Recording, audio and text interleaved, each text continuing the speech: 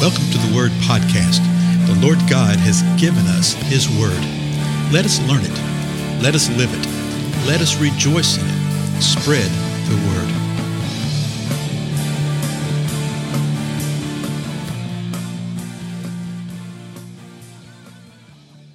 Well, blessings, everybody. This is Dale. Thank you so much for joining with me today on the Word Podcast. We're continuing on through the Gospel of Matthew, and boy, are we at a part right here, which is, I think there's actually a lot of insight for us to glean right here, okay? And so people say, well, why do you think that? Well, let's just go back and look at the verses that we just looked at previously in the last couple episodes. In Matthew chapter 20, verse 17, we see this. As Jesus was about to go up to Jerusalem, he took the 12 disciples aside by themselves, and on the way he said to them, "Behold, we're going up to Jerusalem, and the Son of Man will be delivered to the chief priests and scribes, and they will be condemned. They will condemn him to death, and will hand him over to the Gentiles to mock and scourge and crucify him. And on the third day, he will be raised up." So we've looked at that in the last couple of episodes with the other gospel cross-references, and we saw, I think it was in Luke, wasn't it, that the disciples didn't understand this. Okay, and that the meaning of the statement was hidden from them. They didn't comprehend.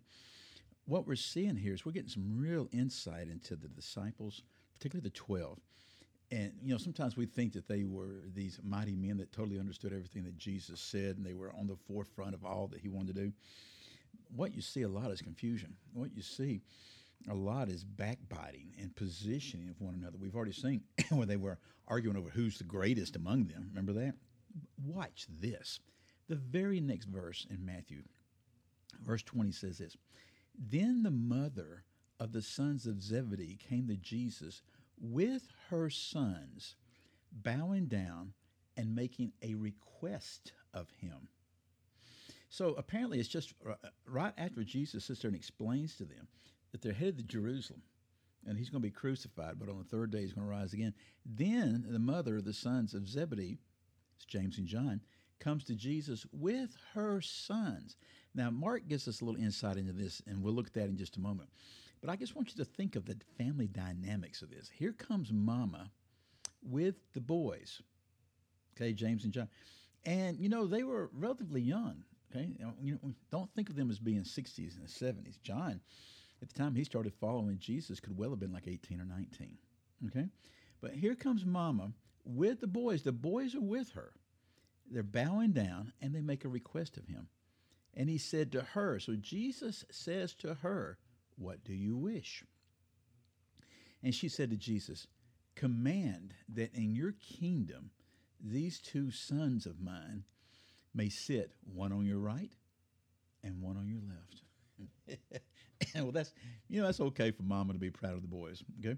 And it's okay for Mama to make a request. But when you see the rest of the story, as the late, great Paul Harvey would have said, it just so shows that these disciples are just like we are. They were bickering. They were trying to position themselves here and there. And they're literally using Mama. They're using Mama here to do this. And so she says, "I want you to command that in your kingdom. Let there be no equivocation whatsoever what you mean. Command that these two sons of mine will one sit on your right and one sit on your left." In other words, in the positions of power, I want you to exalt them. Look at Jesus, how he replied, verse 22. But Jesus answered, he replied, "You do not know what you're asking." So the first thing he says, hey, you don't even begin to know what you're asking for right here. Okay? But Jesus, it's not so much that he plays along, but he does. He plays along with it. He goes along with it. And he looks at him and says, "Are you able to drink the cup that I'm about to drink?" And they said to him, "We are able." Well, what cup was he about to drink? He had just told him he was going to be killed. Okay, he had just told him that. And now he's saying, "Are you able to drink this cup that I'm about to drink?" And of course, they're going, "Oh, yes, we are." Verse 23, Jesus said to them, "My cup you shall drink, but to sit on my right and on my left, this is not mine to give, but it is for those whom it has been prepared by my Father." Wow, we learned so much stuff right here. He's saying, you know what? He agrees there's going to be a position on the right and the left. There's going to be something there related to that. He did not deny that. But he says, that's not mine to determine. It's not mine to give. It is the Father who will give this, and he will give it to the one that he's prepared it for. Now, we're going to look in the next episode, but can you imagine the reaction of the other 10 disciples? We don't have to imagine it. Verse 24 tells us, and hearing this, the 10 became indignant with the two brothers. Well, you reckon? Yeah, they became indignant. Said, what are you doing? Let's jump over here to Mark, okay? It's in the, is it the 10th chapter? Yeah, the 10th chapter of Mark. And you have the same lead in, Jesus telling what's going to happen. Then in verse 35, it says this, James and John, the two sons of Zebedee, came up to Jesus saying, Teacher, we want you to do for us whatever we ask of you. And he said to them, what do you want me to do for you? Do you notice a difference right here? Do you notice a distinction between this and the Gospel of Matthew? Mark does not even mention mama. They just say, Mark just says, hey, James and John came up and they asked Jesus a question about this. Matthew is the one that gives us more detail and shows how they were hiding behind mama's skirt, in the way that they asked this, and the way they did it. And you say, well, Mark and Matthew conflict then. No, they don't conflict. Matthew just gives us more detail as to how they went about doing this. The question was the same. And Jesus says, what do you want me to do for you? And they said to him, grant that we may sit one on your right and one on your left in glory. So in Mark, it looks like that they were the ones that just boldly come up and say, grant this to us. Matthew, we learn what they really did was they got mama to say it for them. And they went up with their mother, and the mother was the one that voiced their true desires. Also, Mark gives us insight into Matthew that it was at the behest of the boys, James and John. Because what does it say here? They were the ones that came to Jesus and said, hey, do for us what we ask of you. Now, he doesn't, deal with the detail that they use mama to do this, but it's the same truth all the way around. Jesus comes back with the same reply in verse 38. But Jesus said to them, you do not know what you are asking.